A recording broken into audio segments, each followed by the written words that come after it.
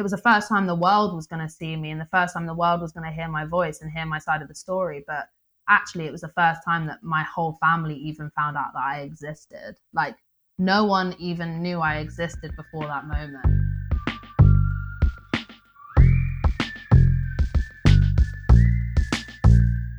Hello and welcome back to Daddy Issues podcast with me, Angharad George Carey. Daddy Issues is a podcast exploring fatherlessness, but more specifically, fatherlessness in successful people. I want to prove that regardless of whatever daddy issues you think you have, you can achieve anything you put your mind to. Fatherlessness affects so very many of us, so it's time to start listening to each other's stories and opening up this conversation as one that needs to be recognised, heard and confronted. If you like what you hear, please do feel free to rate, review and subscribe, as I love hearing everyone's feedback, but more importantly, it gets the podcast to more ears, apparently, and the more ears, the merrier. If you already listen to this podcast, then you'll probably know that therapy is in fact a subject that comes up quite a lot amongst myself and my guests, having been very open about it myself and having had a lot of guests mention that they went to therapy or that they found therapy very healing.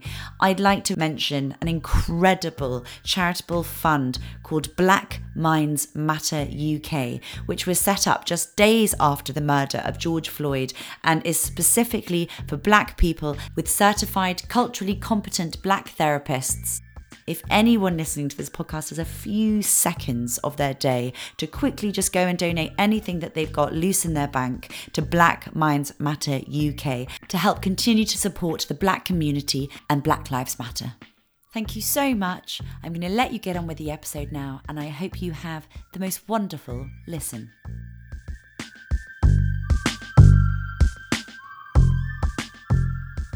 In today's episode, I am speaking to Grace Carter. Grace is a singer and songwriter who at the ripe old age of 22 has already graced the UK charts. I wrote that and then actually realised that was a joke, and I was like, oh, that's quite good. Starting with her debut single, Silence, in 2017. Her recent live shows have not only connected profoundly with her audiences, but also with fellow artists. For instance, after hearing Grace sing, both Haim and Mabel asked her to tour with them, as well as supporting Dua Lipa's UK and European tour, performing to 5,000 people and selling out at Brixton Academy shows. Grace found it a little surprising seeing rows of people in the crowds waving torches and crying to her ballads. When I read this, I was surprised by her surprise, as my own experience from listening to Silence was exactly this, as I sobbed uncontrollably, genuinely, glued to my laptop screen, feeling both immensely connected with this stranger looking at me and the words of her song. However, I then realised how, when something is your own story, you don't realise the power that it has on others. Grace's music is incredibly honest, and honesty is what speaks to people. As you once said, Grace, my songs are saying all those things I couldn't say, all those thoughts that have been building up inside me. I want my music to connect with people in their rooms, in their cars. This album is me saying, you know what you're feeling? I felt it too. Here's how it sounded. Oh, I love that. That was very nice. I enjoyed that. Well, it's literally, it's you. What's it like hearing your bio? Like, what's it like hearing all of that? Well, I'm like super hard on myself. So I always I'm very bad at taking a step back and looking at everything that I've achieved and being like, well done. Like, that's one of my work. Like, I'm just awful at it. And actually this time at the moment has kind of given me the opportunity to give myself a pat on the back for like certain things that have happened and kind of reflect on lots of things that have happened. But yeah, I'm very much someone that's like, okay, I've done this, I've done that. What am I going to do next? Rather than living in the moment. Yeah. I'm not the queen of living in the moment. I'm like, what's happening? Where can I go? Like, but I really appreciate all of that. So before we go in, talk to me how quarantine's going and how quarantine life started for you. Yeah, so quarantine it's all right. It's not my favorite time ever, but it's all right. No, I was on tour at the beginning of March, and I was halfway through kind of my tour. I had a couple European dates left before we started the UK, and we got back from Copenhagen, and it was kind of like that flight back from Copenhagen was pretty spooky. The airport was empty. Everyone had a mask on. And I was like, I don't know if I can do that. I'm asthmatic as well. And I was like, I don't know if I can do this. I don't want to put my fans in a situation where they're in a room with like hundreds of other people and something bad happens. I don't want that to happen. So we decided to postpone the rest of the tour, which that was kind of like a bad start to quarantine, because every day I was at home, I was like, I should be in this country right now. I should be in this place. But then put that to one side. And then I kind of peaked pretty early. Like I was fully on my grind, like straight away, writing songs every day, filming videos, doing these different things. And then kind of I think week 11 or 10 now that I've been in my flat. It's given me time to reflect. It's given me time to do the things I want to do.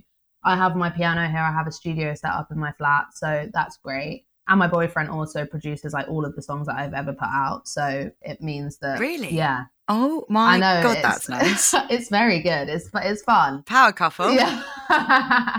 No, it is amazing. And that's the thing, is like within the first 2 weeks of lockdown, I'd written my next single. So, which he's literally finishing next door right now. Oh my God, that's amazing. Yeah, I was kind of going through these changes and I was feeling lots of different emotions, and I kind of, being on tour and doing that thing, I was kind of just feeling stressed and didn't really have my outlet wasn't there for me to use. Like I didn't have my piano with me. I didn't have any of those things. And then when I got back, I was like, although this is kind of crap, like I can sit and I can talk about how I feel now. And this song came out. I nearly said the name of it just then, but this song kind of happened, and that's been amazing. It's just kind of seeing and pulling that together in terms of just being in this flat and not really having any perspective, but going with the motions and trying to get it done. The good distraction. And my mum lives on her own, so she's been isolating on her own. So I kind of, at some point, thought we'd come back together. I didn't think it was going to be after 10 weeks of being stuck in my flat.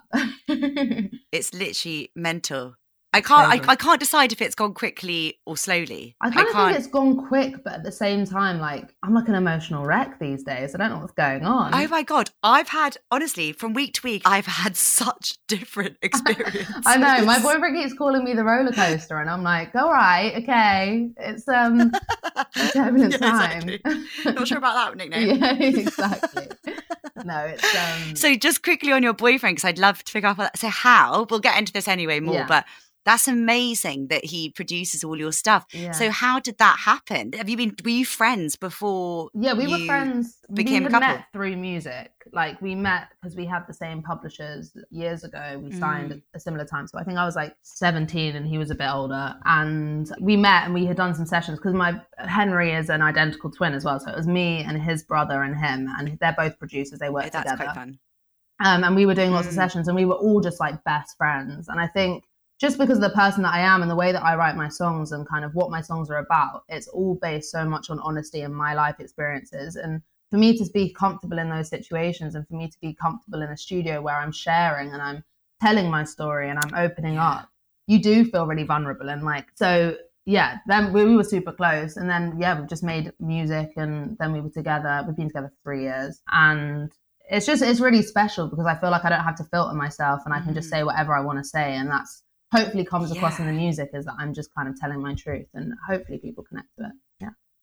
Oh my God, it definitely comes across. It literally, I can't tell you, it's sort of what gives me goosebumps watching your different music videos. When I was doing all like my stalkery research, I was like, so yeah, the silence video is definitely like an well, actually they're all in their own way. But that's the thing, is like, because I'm a playful person. Like, I'm not just like, oh my God, my life is so hard. Because it's not hard. That's not what the music is. It's me kind of showing that, because it's like, I'm writing these songs about these experiences, but I've overcome so much of that stuff. And I'm like, I want to show people that there is that light at the end of the tunnel. And it's not just like darkness and sadness the whole time. Like, you can overcome these situations, and you can find strength in the situations, and you can turn negatives into positives. So, oh my God, you're literally the perfect person. This is literally why I started this podcast, to get people like you on. No, but it's true. It's true. It's so easy to kind of like take your experiences and think that they define you. And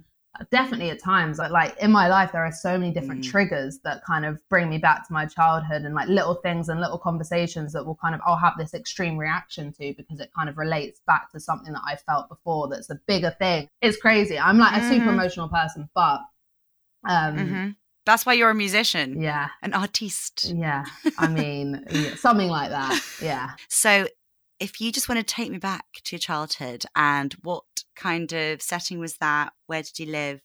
And what was the sort of family dynamic? Yeah. So I was born in London, northwest London, in Kensal Rise, with my single mother, who is the most incredible person in my life. She's amazing. And kind of, she'd had like a really hard pregnancy, and my dad left pretty much kind of like around the time that I was born. So from the get-go, it was kind of just me and my mum. So I lived in northwest London, and childhood was amazing. My mum's fantastic, and she did everything she could to kind of give me the most normal childhood, despite the fact that there was half of my family that weren't around, and I had a lot of questions. And I think especially being a mixed race girl and not having any of my black side of my family around to kind of physically relate to or have those kind of experiences and eat the food, and do you know what I mean, and just like be immersed in the culture. I didn't have any of that. Completely. So my mum actually, before I was born, had fostered a little girl called Renee, she was I think 15 when I was born, and she kind of was around with my mum to help raise me. So she was like my big sister, and that she was from Jamaica. Gosh, she'd come over from Jamaica when she was about 3 or 4, and she lived next door to my mum, and they got really close, and she had a room in our house. And it was like my mum and Renee was like the sister who would do my hair, because my mum didn't know how to do my hair, and like all these little things. So as much as I had like half of my family missing and kind of the black side of me wasn't really around, I had this older sister who kind of gave me all those things that I was missing and helped me understand who I was. And I could look at her and kind of see a bit of myself in her. And that was amazing. So grew up in northwest London. And then when I got to the age of 8, I was very angry. I was a very angry and frustrated child. I didn't really understand why I was in the position I was in. I think when you're young and, well, in life in general, you kind of take out your anger and your pain on the people that are closest to you. And I think as a child, I definitely did that to my mum a lot. She had to work full time to be able to put a roof over our heads and pay for things. Like, she was a single parent. She did everything on her own. So she was constantly working super hard, and I didn't really see her that much. And I think she carried a lot of guilt with that, is that I didn't have my dad, but then I also kind of didn't have my mum either, because she was working all the time. So when I got to the age of 8 and I was kind of a bit of a devil, she had decided that we were going to move to Brighton, because we had family friends in Brighton, and she thought I'd have a better way of life. I'd grow up a bit slower. She could be around more, because she could get a nicer house. And so we moved on Brighton's lovely. Brighton's amazing. Like, it is probably the best thing that we ever did. And we moved on my 9th birthday or my 8th birthday. So like around this time. You can understand why May's, the changes and everything. It's a lot to deal with. So I moved to Hove, actually. When I was the posh side. The posh side. And I'd started a school, and kind of I was just super confused. I just didn't really understand myself. I remember within my first week of primary school, I was in my class and my mum came and picked me up from school, and the next day a girl came up to me and she said, "Are you adopted?" And I was like, I'd never even thought of it before. Living in London, where kind of in my class at primary school, everyone kind of was a mix of, it was like everyone, it was never a question. I never even looked at myself in the mirror and thought, oh, like, I look different to my mum. Why do I look different to I'd never even questioned it. And at that point I was like, wait a minute, like, I am different to my mum. I'm different to all these people that I'm surrounded by. I don't understand who I am. And that kind of at the age of 8, which is super young, was where I started to ask all these questions. And all these questions I was asking, bless my mum, she didn't have the answer to, because she didn't know. I didn't know where I came from. I didn't know where in Jamaica my dad was from. I didn't know any of these things. So I was kind of being asked all these questions by these new people I was meeting. And I was so frustrated because I didn't have the answer to them. And I was just so confused. I was like, I don't know who I am. I don't know where I come from. I feel like I've been abandoned by these people. Are you my real mum? Which now I'm like, I can't believe I even asked my mum if I was her real daughter. Like, that is that's hard. That must be so heartbreaking for both of you. There's so much I want to ask, but I'll start with, what kind of questions would you ask your mum, and what would be her responses? Well, things like, I mean, it's so hard when you're a single parent, and now I can kind of see, like, my mum and my dad didn't have a good relationship. They didn't have any relationship after I was born. Well, it was anyway. But we'll go there. But I would just ask, like, where's my dad? Like, where am I from? Like, are you my mum? Like, all these different, like, really deep and heavy questions that my mum, of course, was like, she wasn't angry at me or anything like that for asking these questions. She was just, she would blame herself and just take on all of that responsibility and feel so guilty that, like, she couldn't tell me where I came from. She couldn't tell me who my dad's sister was. She couldn't tell me any of these things that I was just constantly trying to find out and just wanted to know, just to give myself that bit more knowledge as to who I was. And the only thing that she would say that would ever give me like any understanding of my dad is like, oh, your dad pulls that face or something like that, where it was like, because I had never witnessed it. Yeah. And then she'd be like, oh, you really look like your dad. And I'd be like, oh, I don't know what I knew I never saw him. I did see him when I was super young, and then I'd go like a few years here and a few years there where he wasn't around. So yeah, there was just lots of questions, mostly about identity. Yeah. Okay, so I want to ask first, I want to talk about all these different things that have come up, but first let's start with your dad. Who's your dad? My mum and my dad both worked at the BBC. My mum was there for like years and years and years and years.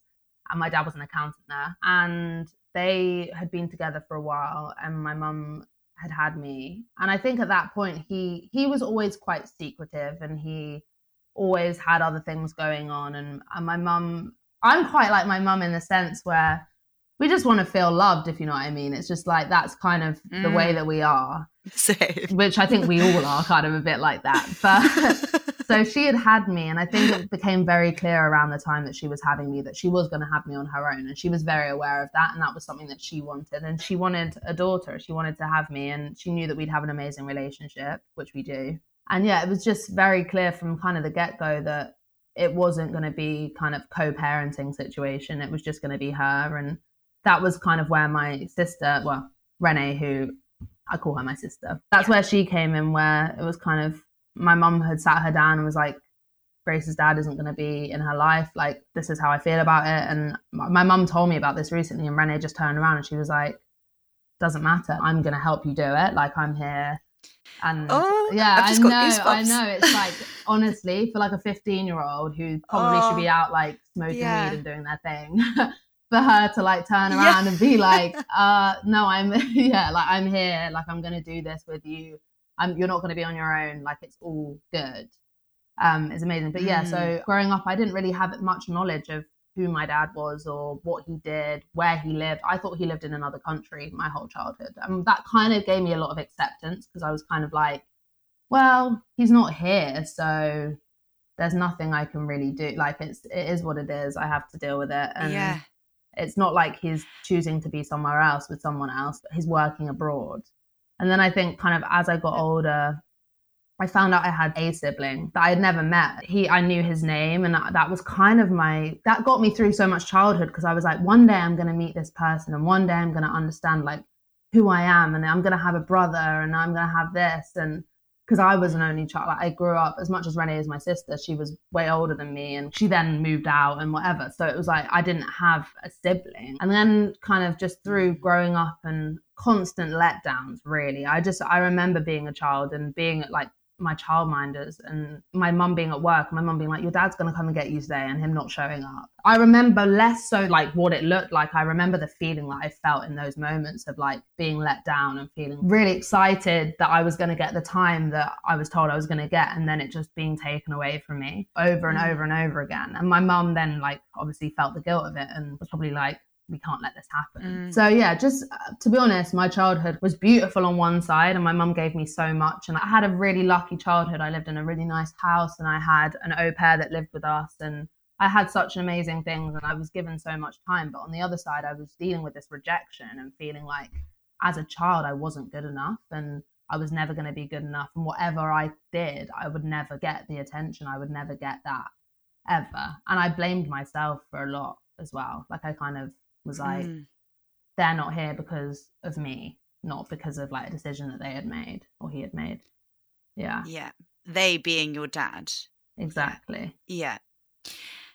And when you say I didn't know where I was from and, you know, I didn't know who I was, I'm interested in that because obviously, you know, you're half of each parent. And and correct me if I'm wrong, but as someone who's mixed race in society, you often get seen as and categorized as Black rather than white. Yeah, forever. So that's like your strongest identity, if you will. So that's how, especially in Hove, which I'm assuming is like a predominantly white area, and like your white side of your family looking after you the most and raising you. So being, other than with your wonderful foster or sister, Renee, you know, you didn't get much exposure to, as you say, like your Black identity. No. So when you say like, I didn't know where I was from and who I was, do you think that was like heightened by the fact that you were in society and school, like seen as Black, but you didn't have that Black role model or example? Yeah, for sure. I think being defined by something you don't know is the most confusing thing ever. It's like,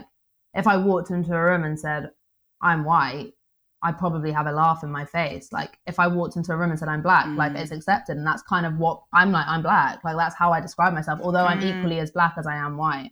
And I think actually it's really interesting. Recently, more and more, I've been writing like songs about my identity and those elements and those things in my life, because it's such a big part of kind of who I've become. And I think especially being in the music business, where at the end of the day, you're almost like a product that someone's trying to sell. And for people to understand you, it's like, what are you? And actually, I've written a song recently where it's like, I am both. Like, I am me, and you can't make me pick a side. Like, I can be mixed race, and that can be totally fine. And I can be some of those things and some of these things, and that's what makes me me. It's just like, there's this pressure that you have to be one or the other, and you can't be both. And I think when you don't know, or when you haven't grown up with one side of your heritage, being defined by it is confusing. Like I've had to read books, I've had to ask lots of questions.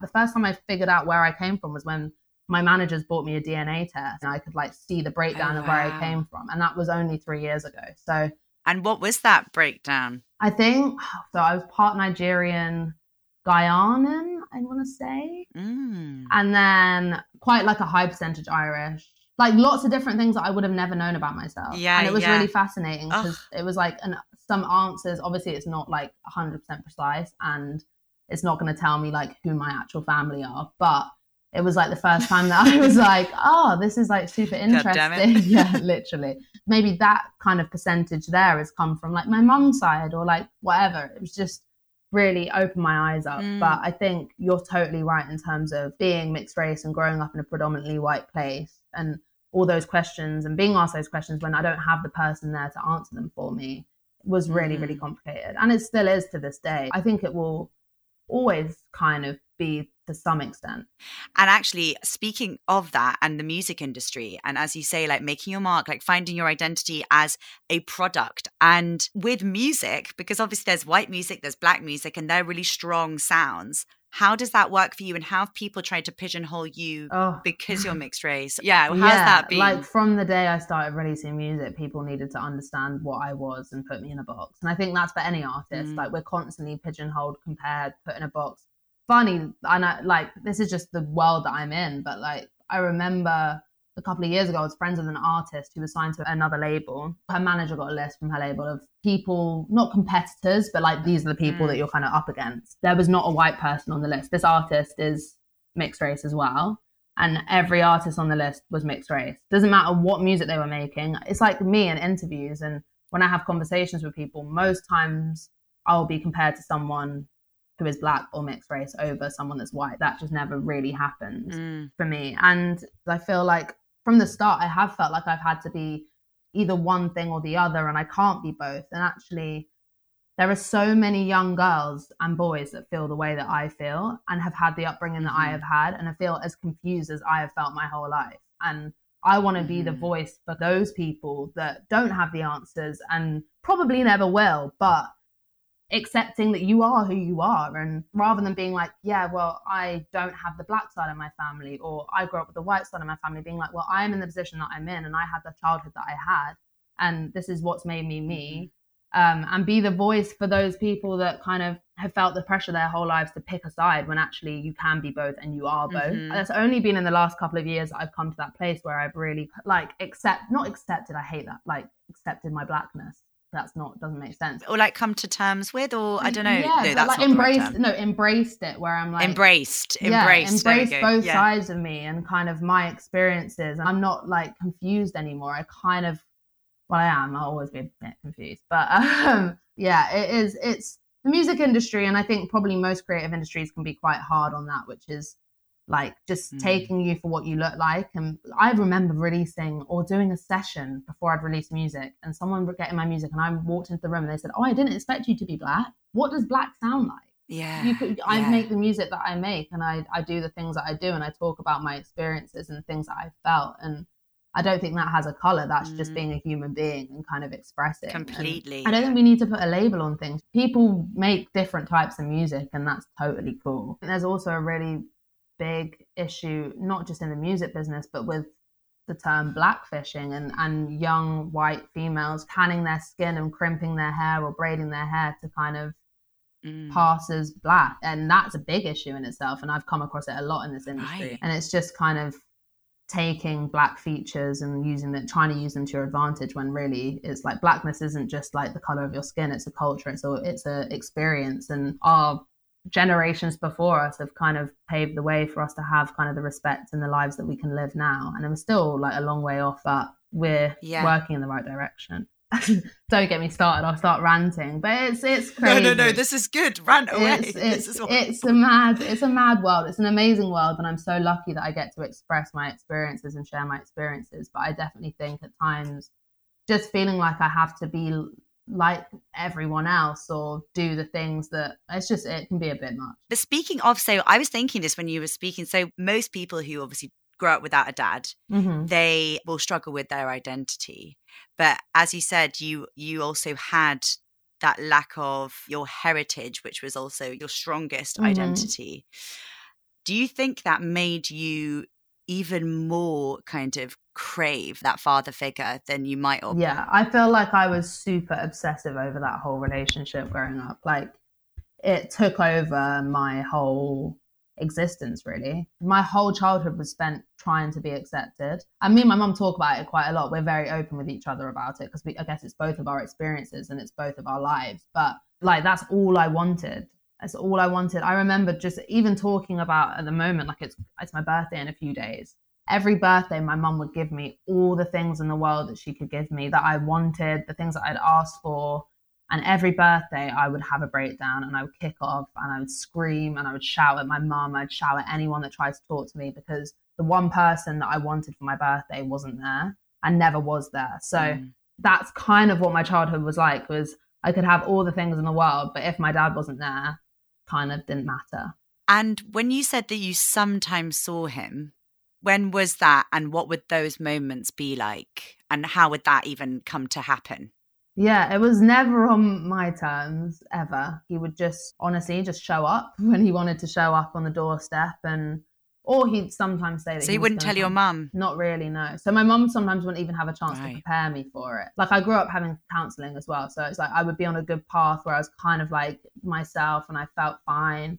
And then it was literally like a bomb had come and hit me every time. It was like every time I started to get better and started to find my way of coping, I was hit with this thing that would just come back into my life and everything would kind of feel like it was crumbling down again. But I'd see him when I was super young, probably quite a lot being maybe a few times a year. And then kind of as I got a bit older, it became less and less. And actually a few years ago, I wrote a song called Talking Cars, which was kind of about our relationship and how he would always come and see me. And my dad collects vintage cars and he would come and see me and I was so obsessed with these cars. I didn't relate to him in any way. I hadn't ever had him around. So the one thing that I would do was I would practice. I'd learn every car type that would drive past when me and my mum were going down the motorway, and I would I'd be like, oh, that's that and that's that. So then when I saw him, I was able to talk to him about something. And our relationship very much existed in his car because he would take me somewhere and we'd drive for a couple of hours, we'd sit and have lunch, and then we'd drive back. And I kind of saw it as this time where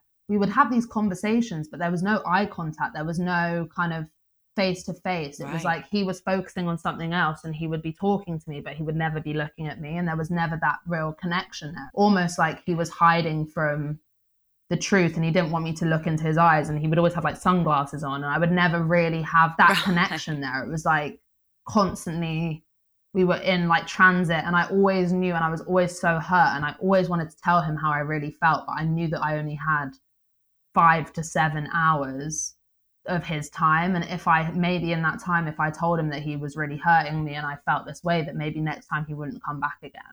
And I didn't want to push him away, and I didn't want him to feel like he was the problem and that he had hurt me. So maybe the best thing was that he didn't come back into my life. I still wanted him around, and I still wanted him to come back and see me whenever he was going to see me. But I was too scared to, I never told him how I felt ever.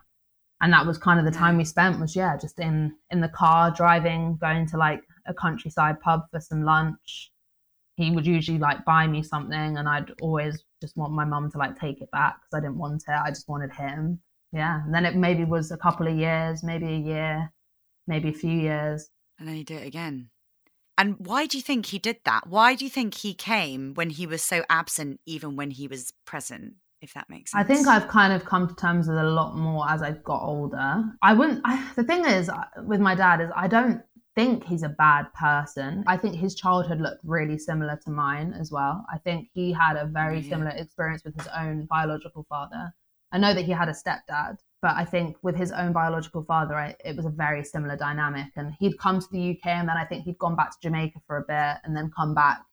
And he had this broken down relationship too. So I can kind of, now that I'm older, I can kind of understand, well, not understand, but I can see why he was the way that he was, and kind of saw that as some kind of normality, and it was like fine. But he definitely had a lot of other things in his life and a lot of other people in his life that he wasn't necessarily open and honest about to me or my mum, which is only something that I kind of discovered later on in life. I saw him for the first time in 6-7 years last year.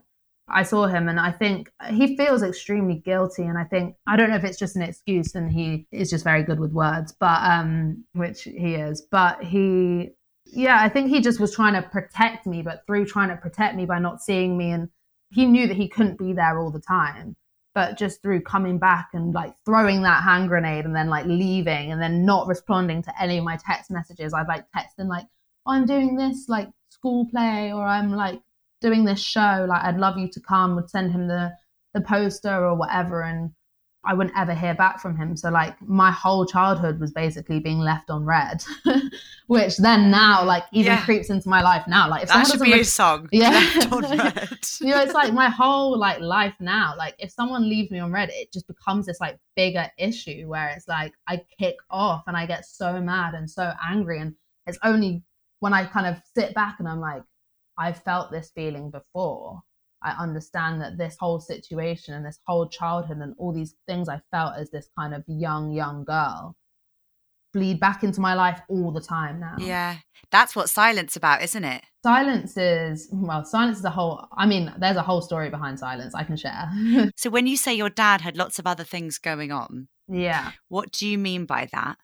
Well, I knew that he had another son, but I always thought that he was just a bit of a shit dad, to be honest. I thought that maybe he just wasn't good at being a dad, and he was in no one's life, and I accepted that. I was like, it's not just me, he's doing it to my brother too. And then about 4 years ago, which is around the time, actually the day that I wrote Why Her Not Me, which is another one of my songs, I had done some digging, and I found my brother on Facebook, and my best friend had added him on his Facebook. And I remember I hadn't heard from my dad for a couple of years. And like suddenly I got this phone call from my dad. Like my friend had just added this account, and I got this phone call, and I was like, this is really weird. I didn't pick it up. I threw my phone across the room. I was like, absolutely fucking not. Like not dealing with that. And my best friend Rosie like picked up the phone, and she was like, oh, hi.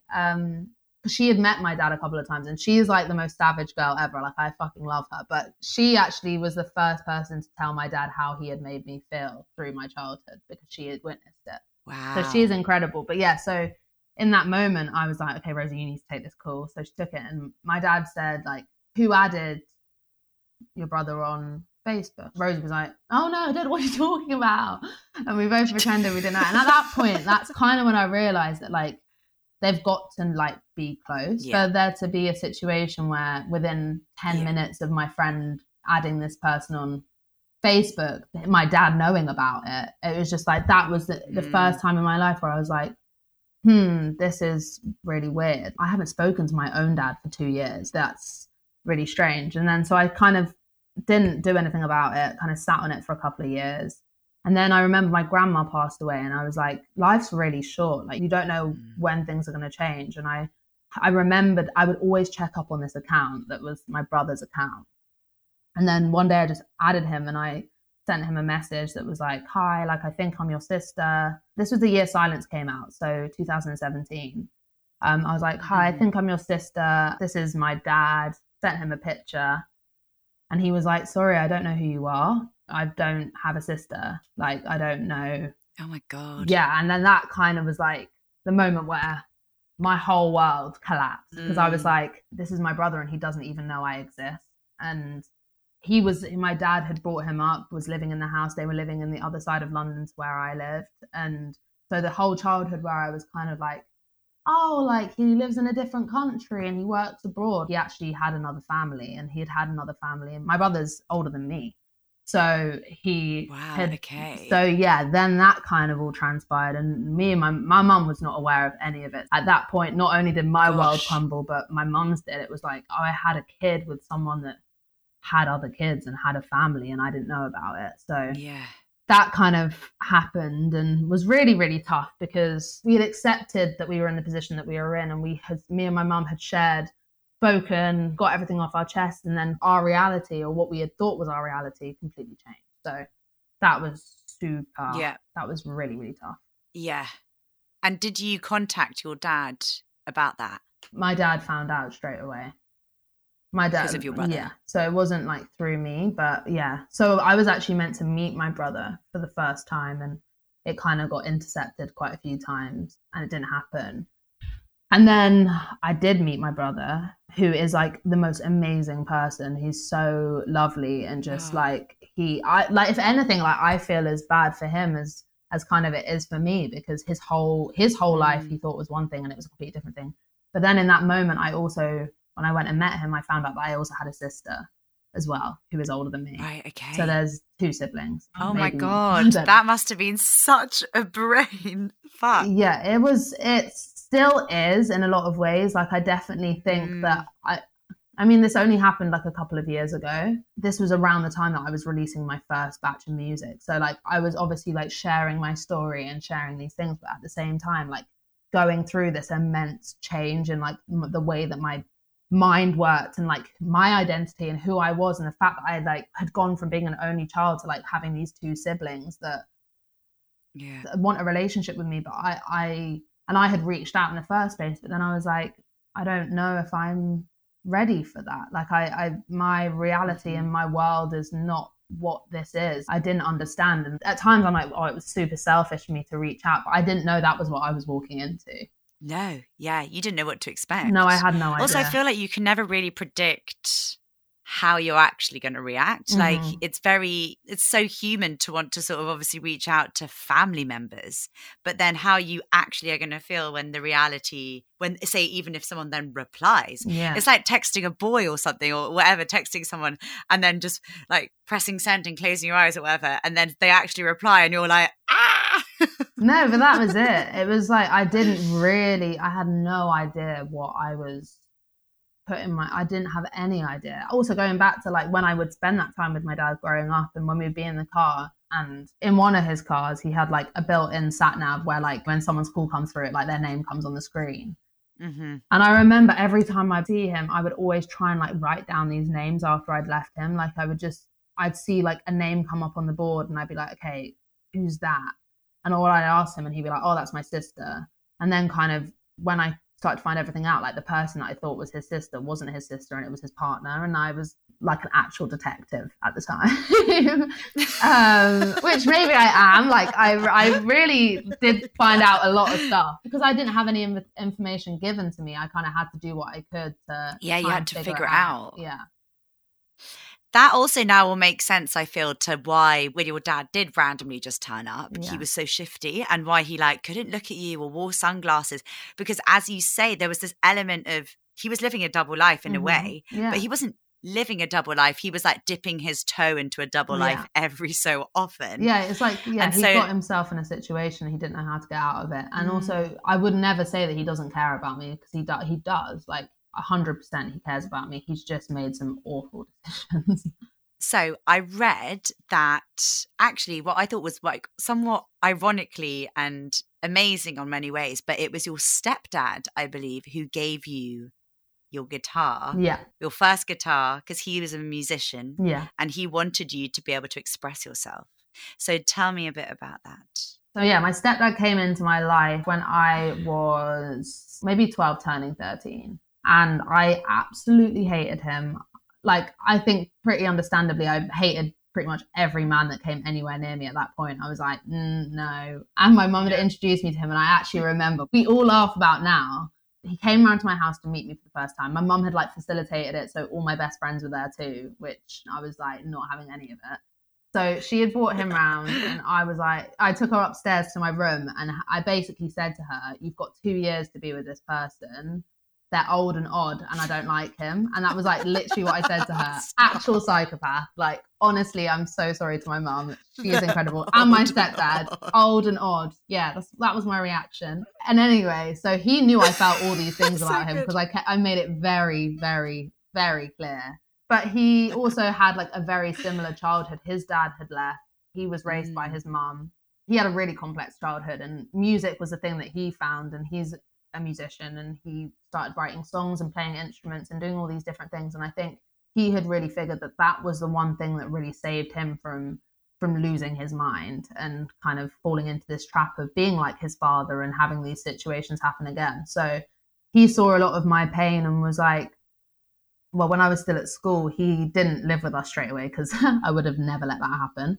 I was like, he's not living here. But he had this flat down the road, and when my mum was working, she was still at the BBC at this point, I think. And I would go to his house, and he had a studio in his flat, and he would record me doing these covers. And then like gradually I was like warming to him. I was like, well, he's doing stuff for me, then I kind of like him. But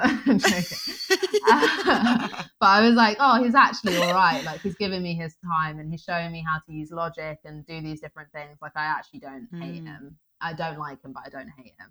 Exactly. And then he can be in my presence. Literally.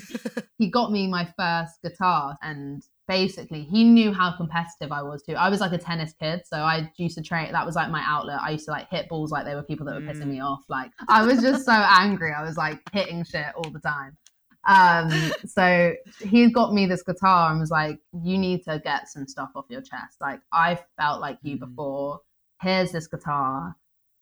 Write me a song in a week. Bet you can't do it. And I was like, I will show you that I can do it. So I wrote this song. I actually couldn't do it. Well, I could, but I couldn't, because I wrote a song about not being able to write a song, and it's called Blank White Page.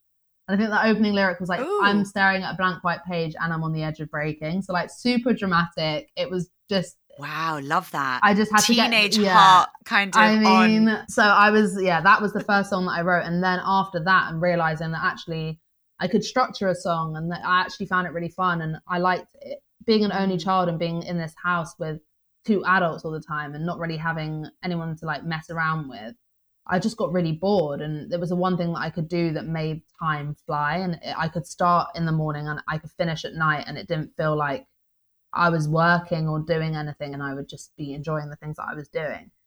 That's kind of where songwriting started for me. And then I realized that actually, instead of writing songs about not being able to write songs, that there was actually stuff going on in my life that I could write about. And then I wrote a song called Fairy Tale, which was about the fact that I wished that at that point that my life was like this perfect thing. And I think being at school and learning, and the school that I went to and kind of the place that I grew up in, like everyone's mum and dads were all together. Like in my class, a majority of parents were together. And like, I remember this one point, there being this thing where like dads were taking their children like camping. And I like obviously didn't have a dad. So I was like, oh, I can't really go. And I think all these little things like as a child, and seeing in books, like reading books at school and seeing like the family dynamic being like a mum, a dad, a brother and a sister, and me just having a mum.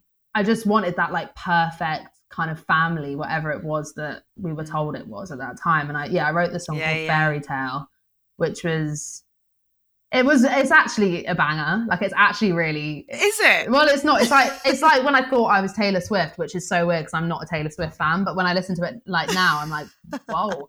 That was the first time that I'd written this song that was like, this is how I feel. And I remember playing it. I would do these little gigs and people would just cry all the time whenever I played it. And I was like, what the hell? So when you first wrote that song, because obviously there's like classic teenage heartache of feeling lost and angry and confused. And, you know, everyone obviously has their own version of it, but some people's are accentuated because of circumstances like yourself.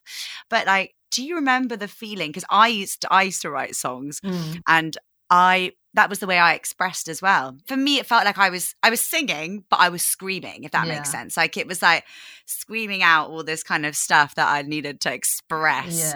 Yeah. And anyway, and I just wanted to know how you would sort of describe the first time that happened. Do you remember like the feeling or the release of expressing yourself through music, like speaking your truth? Like, do you remember that feeling? Do you remember what that felt like? Yeah, for sure. I think I've always been a super open person and I've always been able to talk to my mum. Like, she's always been so easy to talk to. But I also was very aware of the fact that the things that I felt, she felt for the both of us. I got to a point which she'd probably laugh at. She'd probably be like, you still gave me so much fucking shit.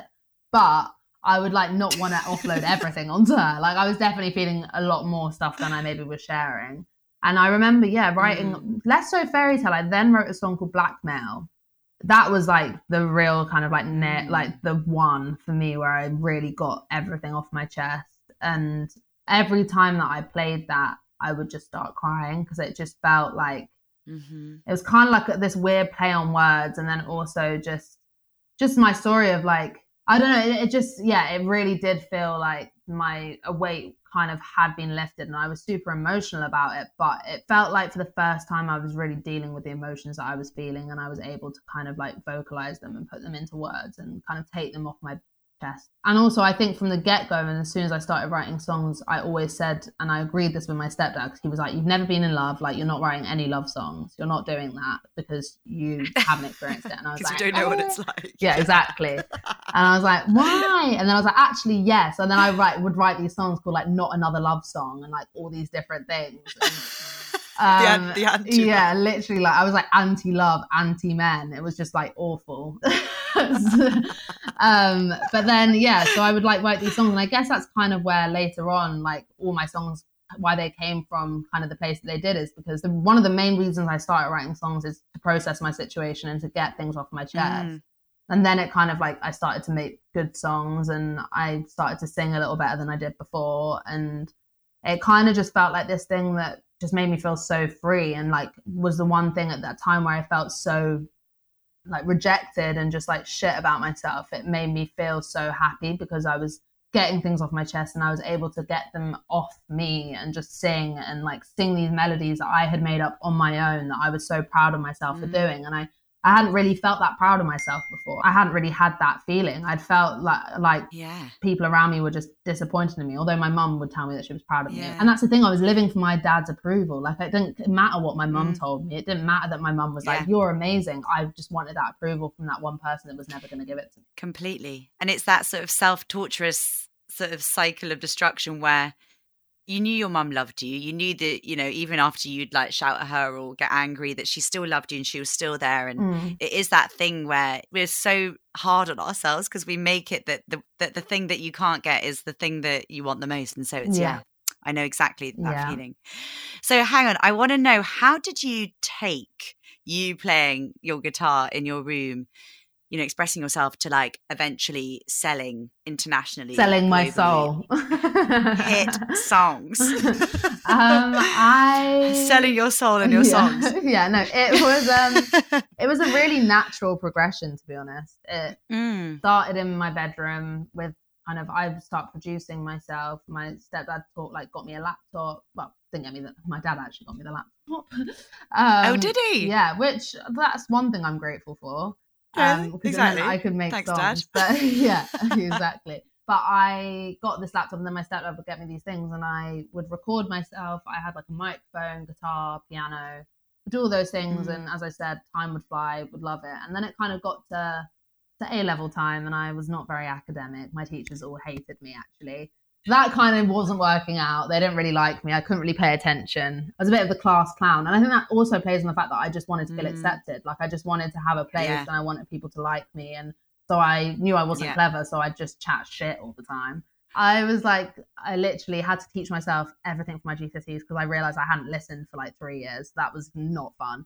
So I was like, okay, school's not my thing. Not doing that. Can't stand it. No, absolutely not.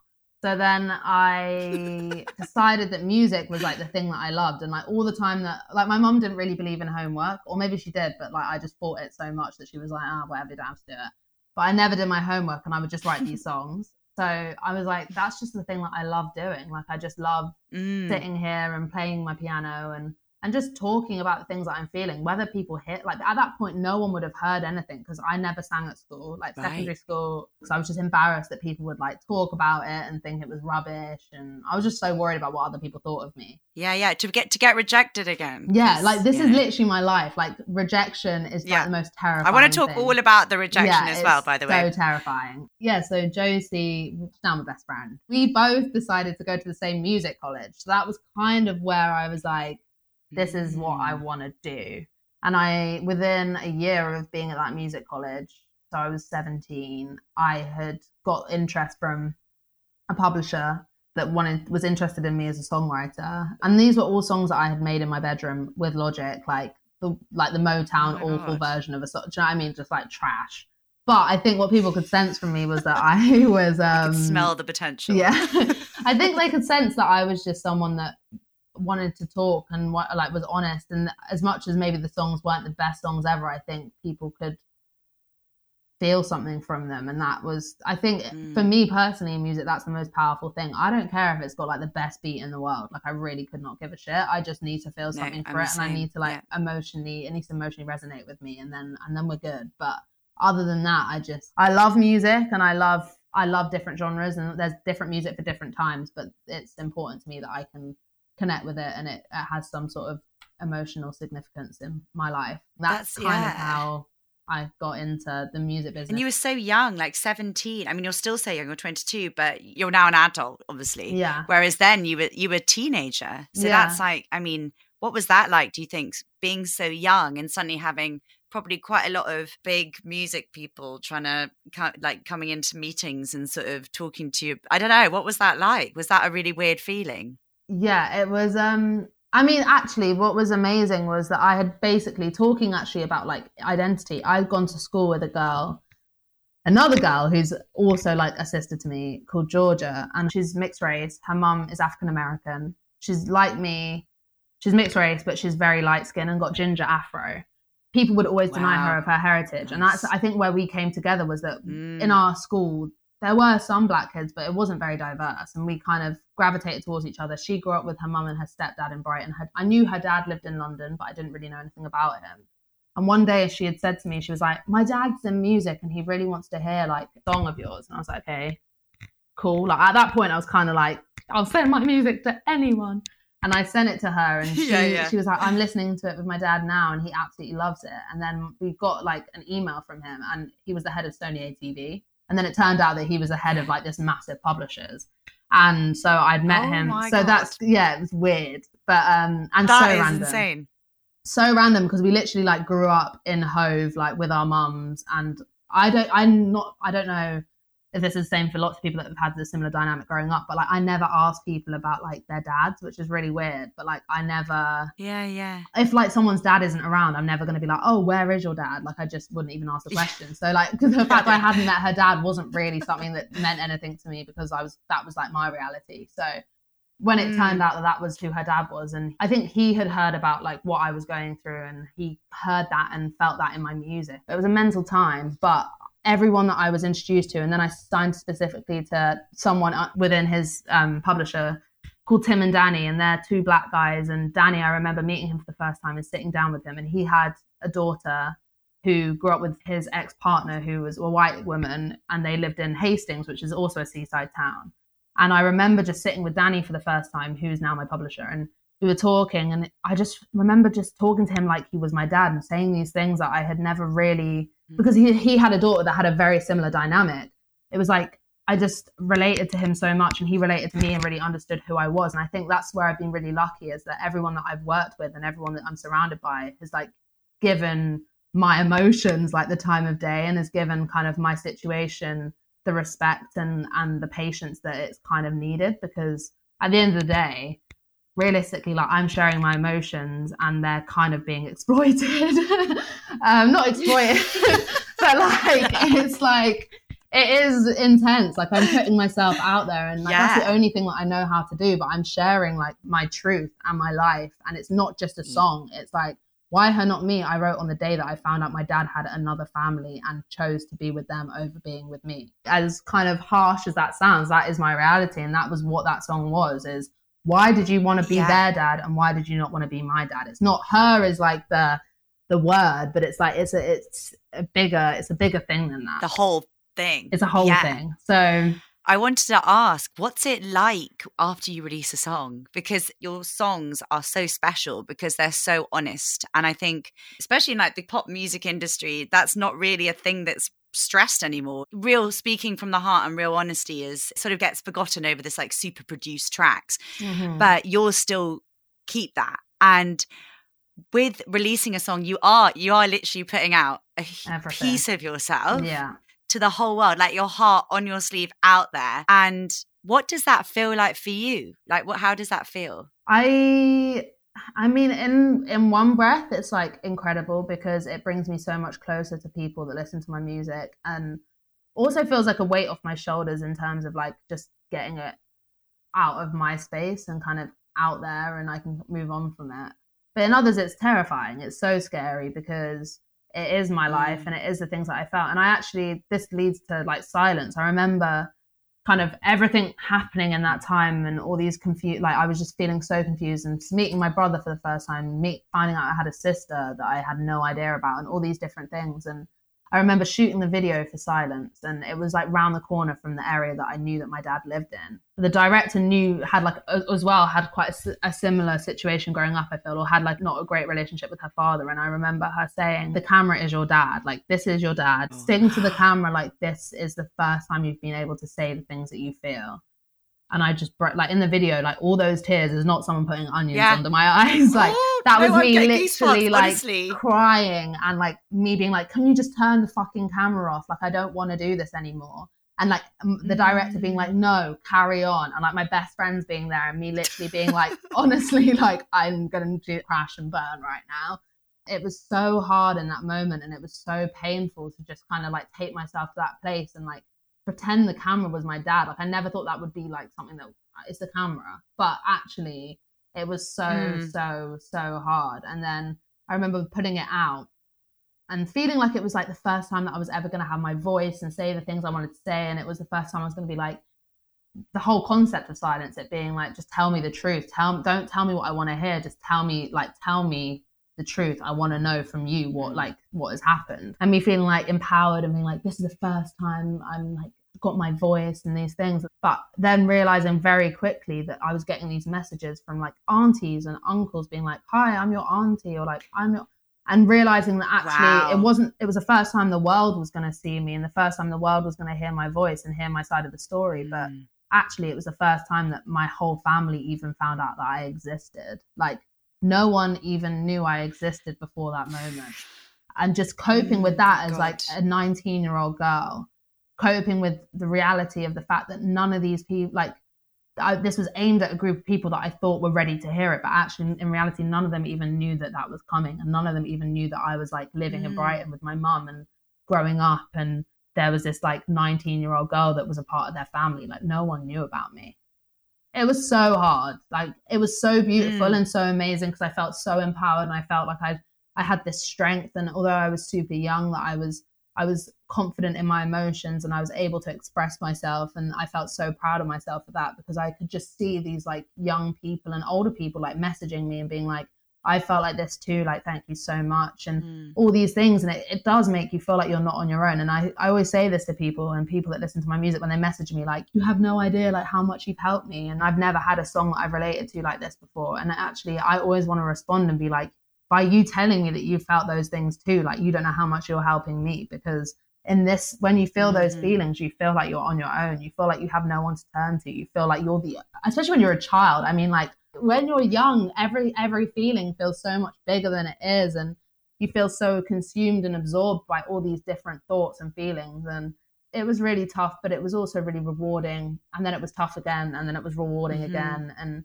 that's kind of been my whole career so far, has been like putting myself out there. And at times I've been like, I don't want to do that anymore. But then I feel like I'm cheating myself. And I feel like that's just not what I'm in this for. That's not why I do music. That's not why I'm an artist. Like, I'm not an artist to just like release a song that hopefully gets into like the top 10. Like would be amazing. But I want that to be off a song that like really resonates and connects with people and has like that emotional resonance. But I think that's what ultimately sells, because that's what people want to hear.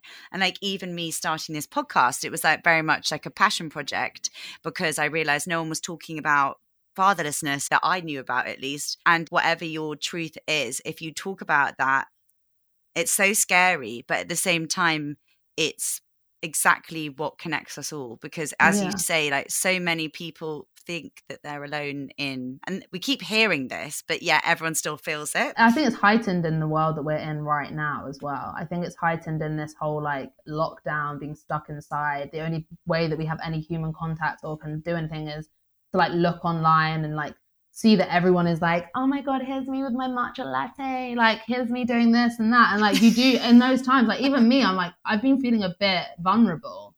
And just like in this time, just looking at those things has made me think like, am I the only one that feels like this? It's like a reminder that actually you're not the only one. You're not in that. You're not the only one that feels that feeling or that emotion. And also I hope through my music for people as they realize that like it does get better. Like it will always be part of your life, and it's always going to be something that's happened to you and a big part of your life. But I think for me personally, it's like, okay, it's a massive part of my life because it's what a lot of my songs are about, and it's what I'm kind of have been defined by, which is fine. But it's just making people realize that, as much as it's painful, I've turned kind of a very negative situation and a quite negative childhood into a really positive one, where now I have this voice where I can share and kind of show people that it's not all bad, and it will get better. Going back to sort of the rejection and, you know, feeling not good enough, which is how you felt your whole life, even though, as you say, your mother very much like told you how proud she was. But as you say, it just wasn't coming from that parent that you needed it from. Yeah. Do you think that he, on top of the fact that, you know, your experiences then fed into your actual music, but do you think that your drive and your sort of ambition and that sort of work ethic was consciously from that as well? You know, that feeling of not being good enough and wanting to prove yourself at all? Or I don't want to put words in your mouth, but what? No, what I definitely wanted to prove that I was worth something, for sure. I think also my dad, like whenever I did see him, it was very much like the conversations would be like school based, or like what university are you going to, or like do you want to go to university, just all these things. And it was always that pressure. And I think he also kind of like partly disagreed with the way that my mum raised me, which is kind of a bit mad. And he made that comment once, and I was like, that's just kind of a bit bold. But anyway, no, just in terms of like my mum was she is always going to be my mother. Like she's not my sister. Like she is my mum. She's not my friend. But she would encourage me to do the things that I wanted to do. And she let me do music, and she saw that helped me so much and was like, encourage me to do those things. And I think partly because I knew my dad didn't believe in my music and didn't believe in the things that I wanted to do in terms of the less academic side of things, I think, that definitely was like something in me where I wanted to prove to him that it was something that I could do and I could make something out of it. And he probably didn't know that the songs were going to be about what they were about, but that's kind of what music is for a lot of people, is like an outlet. And I remember the last time I saw him, before I saw him recently, he said to me that I should be going to university, and that he wouldn't, if he was around, he wouldn't have let me do music.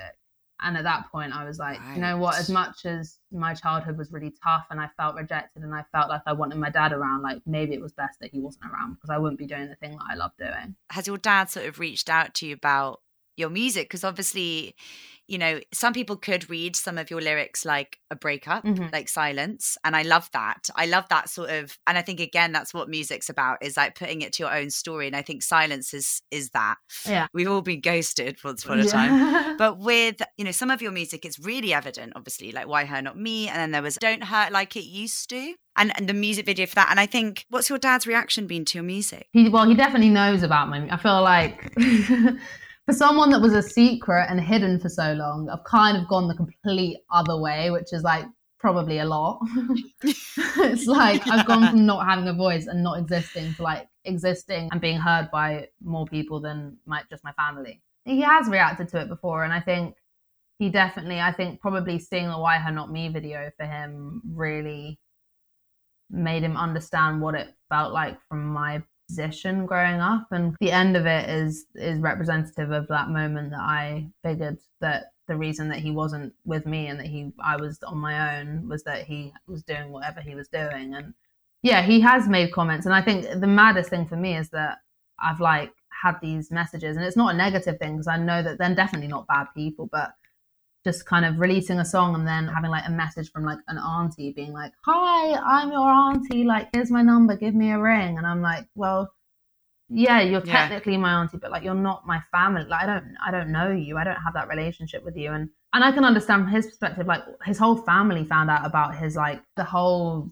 situation through my music, really. Like his kind of secret kind of was filled when I started releasing music. I mean, he's probably hurt by it, but he can't be hurt by it because it's the truth. His thing with my dad is he's not a bad person, but he's extremely selfish. And I can say that because I've seen it over and over again, just the conversations that we've had. I don't think he's a bad person, but I think he'd probably take one of my songs as like a personal attack on him when actually it's just my way of coping with a situation that he's put me in. So this is potentially a bit controversial, this question. Okay. Have you ever thought that this pain that drives you, which maybe also then has gone into music and then your work, do you ever think, God, if I didn't have this experience, would I be where I am now? Oh, yeah. And I know that that's a really awful thing to say because it gives some sort of that the person who's absent some sort of validation or like, well done, you know, for sort of being absent. This person's now doing, yeah, exactly. Yeah. But have you ever thought like, what would I write? Because you're obviously an incredibly talented musician, singer, songwriter.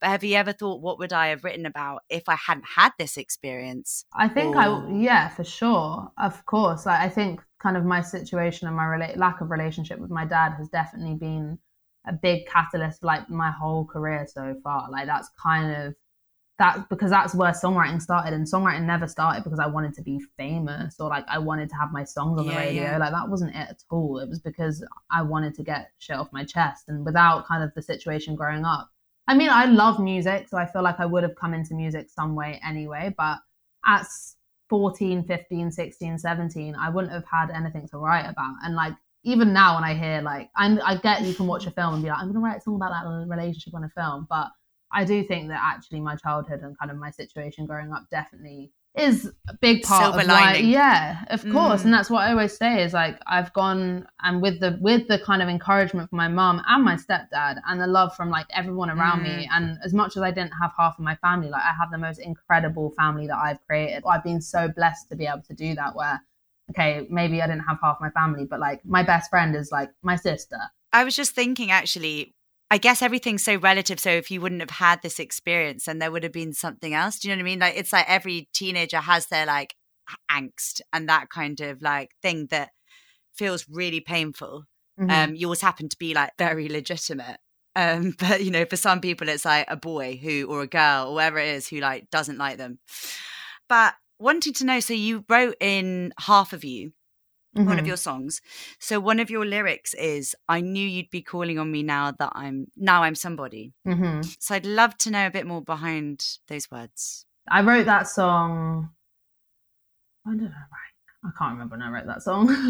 But yeah, I guess it's the fact that when I kind of wasn't releasing music and when I wasn't an artist and when I was a little girl, whether it even be about music or releasing music, when I was little and insignificant in his world, I guess, invisible, yeah, like why didn't you care then, and like why do you care now that I can like answer you back and like I'm a bit older, like why not then?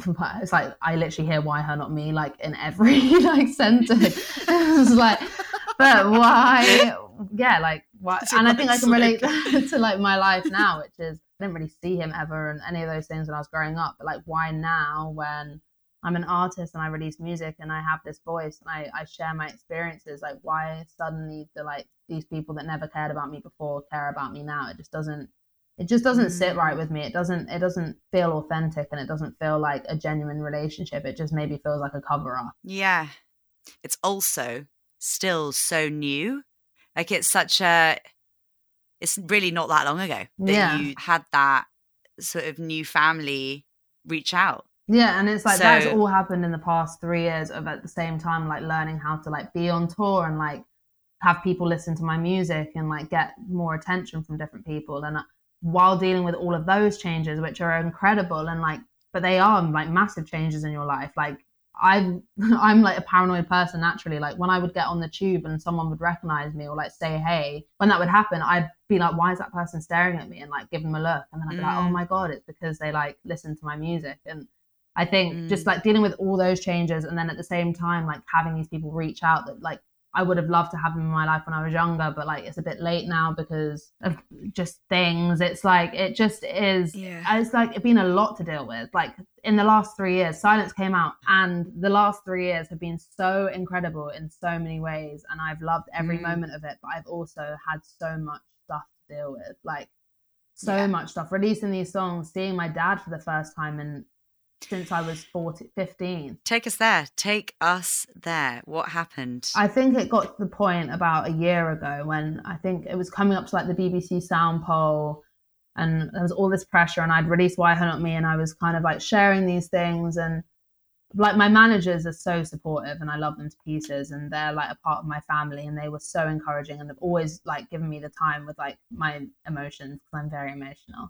But I definitely think in some aspects, like I wasn't really I was getting like the push, but I wasn't really getting the emotional support that I needed from other people that I was kind of surrounded by.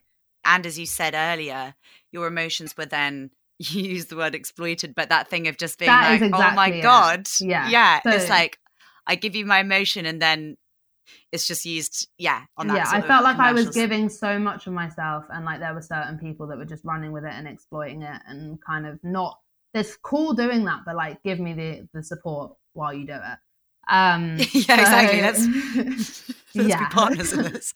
So that was going on, and I was like doing interviews, and I'd just come third in the sound poll, and then I was like doing shows, and I'd come off stage at a show and do an interview, and it'd be like, so when was the last time you spoke to your dad? Like every time I ever like did anything, like, what did your dad say about the Why Her Not Me video? Like, what did your dad say about Silence? What did your dad say about this? What did your dad say about that? And then I realized like I hadn't spoken to my dad since I was 16. Like just before I got my GCSE result, I hadn't seen him. I hadn't spoken to him other than him when I had got in contact with my brother and like the interception. But like other than that, I hadn't had any communication. And then I kind of got to the point where I was like, I'm talking about this thing like every day of my life, and I'm not actually, I used to deal with it. I used to cope with it. Yeah, I used to like have this outlet, and I used to cope with it and deal with it and get it off my chest. And now it's my job, and now it's like my story, and I'm telling this story in every interview, and it doesn't feel like it's my life anymore. It just feels like a script that someone's passed me, and I'm just repeating and repeating and repeating and desensitizing myself and like taking the emotion out of everything and just saying the same thing over and over and over again,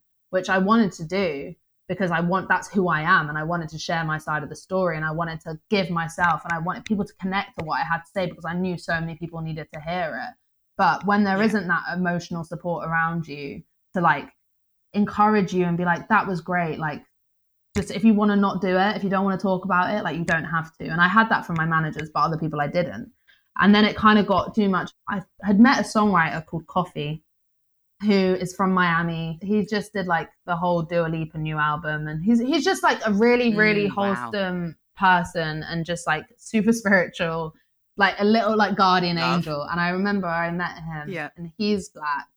I would always like, my team, a lot of people in my team don't really look like me, and I hadn't really had like a lot of the conversations that I was having with myself with anyone else before. And I kind of sat with him and was having these conversations, and I think he had a bit of a turbulent relationship with his father growing up, and he was like, Grace, like I really think Like, you don't have to be like, you're in my life, like you're my dad, like, yay, like happy families, like none of that. But I think you should talk to your dad. Like, you haven't seen him in years, and what if something happened tomorrow? You might regret it.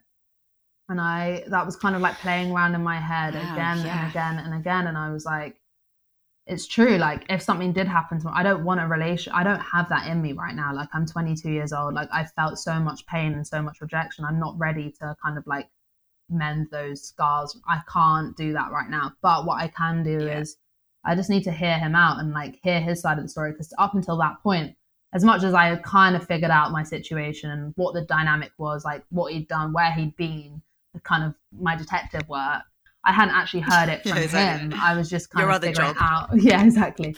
I was kind of just figuring it out for myself. So I decided, like, I told my manager, I didn't tell anyone else. And I decided to go and see him for the first time in 7 years. And I met him in a train station in London. And it was so weird because when I was about to walk up to him, these two girls recognized me. And it was like this weird thing where it was like this moment of this thing that I hadn't ever done, and I was going to tell my dad how I felt about him for the first time in my whole life. And then it was like the mixture of like Grace the artist and like Grace the actual real person, and like the experiences that had like bled into each other, but like I was trying to like figure it out. And it just like was a really weird moment where I just wanted to like be a child again, and I just wanted to have a conversation and like really figure out like what went on. And like it was good, it wasn't bad. And I think because I hadn't seen him for so long and I'd kind of like grown out of him a bit, I felt like I could say the things that I wanted to say. And I kind of expressed all these things, and he expressed all his things and said his piece. And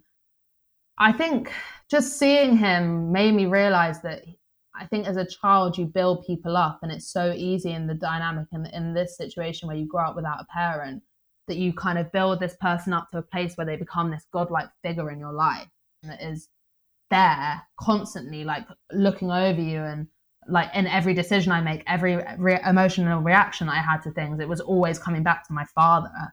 And I just remember in that moment realizing that like this guy isn't God. Like, he's a man that's made like a lot of mistakes, and he's my dad. And like I can hold him accountable and responsible for these mistakes my whole life, and I can be better towards him, and I can hate him, and I can feel all these different emotions. But like that's not going to be, he is the person he is. He's like 50 years old. He's never going to change. Like I can't like give. Is that the impression you got, that he isn't going to change? Yeah. But I don't think he really realizes the impact and like the things that I felt, because I never felt, as I said before, I never really shared with him how I really felt growing up. So I think he kind of just thought he got out of it like kind of like easy. Yeah. Little did he know there'd be like 5 really good songs out in the world. Yeah, it was a moment of kind of, I felt like I grew up in that moment. It was interesting because my boyfriend came with me, and he didn't come with me when I actually met my dad.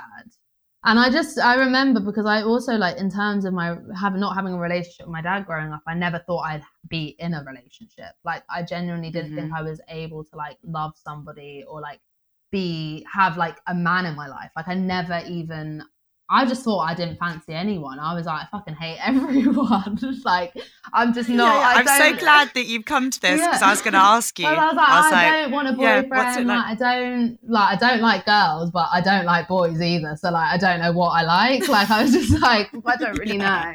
All my friends laugh about it now. They're like, I'm the only one in a long-term relationship now, and they're all like single and doing whatever they're doing. And I would always like date people and then be like, oh no, like as soon as I like felt that I was falling for them, I was like, I can't do that, because I'm just going to end up being hurt again. And it was interesting in that moment just bringing Henry along and my dad and my boyfriend meeting for the first time, and like in this train station, and it just being like in my head, like it was just so weird but also amazing, because it was kind of like I found this like man in my life that has like accepted me for me and encouraged me to be the person I am, and I feel so comfortable around them. And I never thought I'd be in that place, and maybe I thought one day that person would be my dad, but actually like I don't need that. Like, I've got all these other people in my life that kind of fulfill, not the father figure but like, you know what I mean? That's weird. I know what you mean. And before that, you really were kind of like, essentially your sort of daddy issues, if you will, that didn't make you sort of cling on to men. It made you literally get away from me. I was the worst. Like, I remember my friends would have boyfriends and I'd be like, why'd you have a boyfriend? Like, that's grim. Like, why? What? And my best friend Rosie had like a similar upbringing. Like, grew up with a single mom. Dad wasn't really around. But she like went the complete opposite way. Like, she was seeking that validation. And like we'd have that conversation. She would say it for herself. But like, she wanted that male attention. She wanted to feel loved by a man. And like, she needed that. And for me, I was the complete opposite. I was like, absolutely not. Like, no. And then anytime that I would get with someone, I'd be like, I'd like get with them and then I'd never talk to them again. I was like a psychopath. Like, I was literally like absolutely not putting myself on like, I'm not. No. Yeah, because it was obviously, as much as it comes across maybe as like, as you say, someone who's being like harsh, it actually comes from a place of just total fear and insecurity. It's like a defense mechanism. It's just that fear of being rejected again. And like, I was not in a place where I was strong enough to deal with that again. And I think with my boyfriend now, it was kind of like, because we were friends before and because I was able to be so honest and open and like share my kind of experiences and things that I had felt and things that I'd been through as like a teenager, even not even related to my dad, and just different things that I'd been through and felt around the time that I met Henry. When I got together with him, it was like he knew everything about me already and there was no judgment. Yeah, I was going to say, you were already, again, going back to that term we keep saying, but speaking your truth, which meant that you'd already kind of on that path of being who you were authentically and owning that. Yeah. And I think that's probably what kind of let you trust him, maybe, was that he was still into you, knowing all like your deepest knowing how damaged I was. No. But yeah, I know what you mean. Because I remember feeling that. I was like, oh my God. That kind of thing where like my mum always used to be like, I was like your friend, like always needing validation from a man. And my two sisters are like the opposite. Like, they did not. And although it was different, my dad died, whereas like rejection, obviously, it's like abandonment issues are the same. Exactly. They still happen, but it's a different way of happening. Different situation. Exactly. But like, it was definitely something I was like, oh my God, I've got so many issues. I'm so damaged. And then I grew up and I was like, oh no, this is like felt by so many people. Like there's so many, it's such a normal thing. So many people have such a similar experience and do think, oh my God, am I damaged? Which is such a word that's thrown around, especially at women. And I think it's such a horrible word because like as a child and a teenager, you do genuinely believe the things that you're told. I just empathize loads with that feeling of being like, oh my God, someone's going to see me and the real me. And it's going to be like, And finally like coming into your own and being like, feeling comfortable. Actually the real me's. Yeah. And like, it's really not that scary. And I think it's 100% something that all my friends that I speak to, and even if it's like my friends whose parents have like got divorced later in life and they kind of saw that kind of like negative relationship between their parents, it's like I've seen that in some of my friends where they've then been like, oh, I don't want a relationship, like I don't want that. So yeah, it's something that so many people feel, and I think it's something that a lot of people don't talk about as well. They kind of just are like, I remember being at school and the friends that kind of were seeking that validation, I was like, oh my gosh, like that's a bit intense, and like just like this judgment, but actually not realizing that like the reason they were doing it is because they just wanted to feel loved and they just wanted to feel like someone cared about them. Yeah, exactly. Oh, we're all the same. Yeah, we're all the same. Okay, so I should probably wrap now because it is actually, I mean, we could carry on way longer, but anyway, we should wrap. So I got the same question that I ask everyone at the end of their episode. So if your dad was listening to this episode right now, what would you want to say to him? I think I first of all would say that I forgive him. I think it's always going to be in the back of my head, and my childhood is my childhood, and the things I felt, I can't just like run away from them. That is just my, as we said, my truth. But I don't want to hang on to like any negative feelings in terms of like hating anyone anymore. And the thing that I would say is I forgive him. Probably will never forget, but I do forgive him because we all make mistakes, some bigger than others. And thank you as well, because you made me a lot stronger. And before we leave, I feel like, I mean, there's so much more anyway I want to ask. It's just because the time is crazy and you need to get on with your life. Is there anything else you want to say like before we leave? The main thing for me over the last few years is that I've learned like a lot of patience with myself and like my situation. And like there's been a massive part of me for the past year that's felt guilty that I've only released 2 songs or like 3 songs. But it's all been for like the right reasons. And I'm just excited now that I'm like in such a better headspace and I've dealt with so much and I've had to like deal with so much that I'm just excited to kind of share the next chapter of who I am and who I've become. Yeah. The next page. Yeah, exactly. Oh, well, thank you, Grace. This has just been so wonderful. Oh, well, I hope I'm not like ranting too much.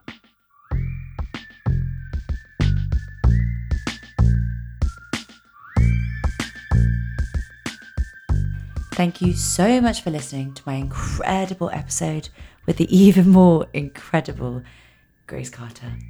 I severely developed a girl crush over the course of the hour and a half, or 2 hours actually, that we were speaking.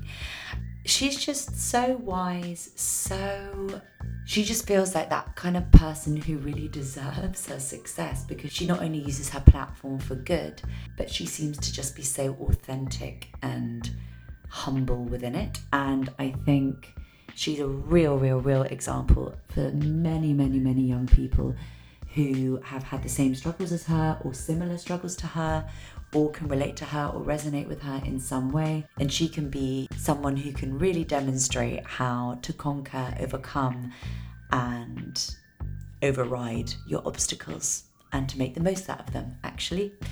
If you haven't already listened to Grace's single Blame, that has just been released, I believe, last Friday, so that would be the 17th or the 18th of July, then I implore you to go and have a listen right now, because it is just goosebumps. It's goosebumps. It's amazing. I had it on repeat all of last week, and that is not because I am biased and have a girl crush on Grace. It's because I fully adore the song. It's amazing. It's amazing. It also features the sensational voice and man that is Jacob Banks, who I am obsessed with. So shout out to Jacob. What a song that you guys produced, made, created over quarantine. And God, what a thing to be proud of. So well done and congrats, and sending all the love, and thank you all for listening, and you're all amazing. And I'm so excited to show you the rest of season 2 now that we've started again, and hope that you've all been wonderfully well. If you've been affected at all by anything that's come up in the episode, I advise 2 places where you can visit. The first is Julia Samuel's website, www.juliasamuel.co.uk. The other place is www.untangle.life, which is for people experiencing grief. It connects you to a like-minded community and experts such as therapists, lawyers, financial coaches, and just helps you make loss a little bit less lonely and overwhelming. Thank you so much, and I hope you have a wonderful rest of your day or night.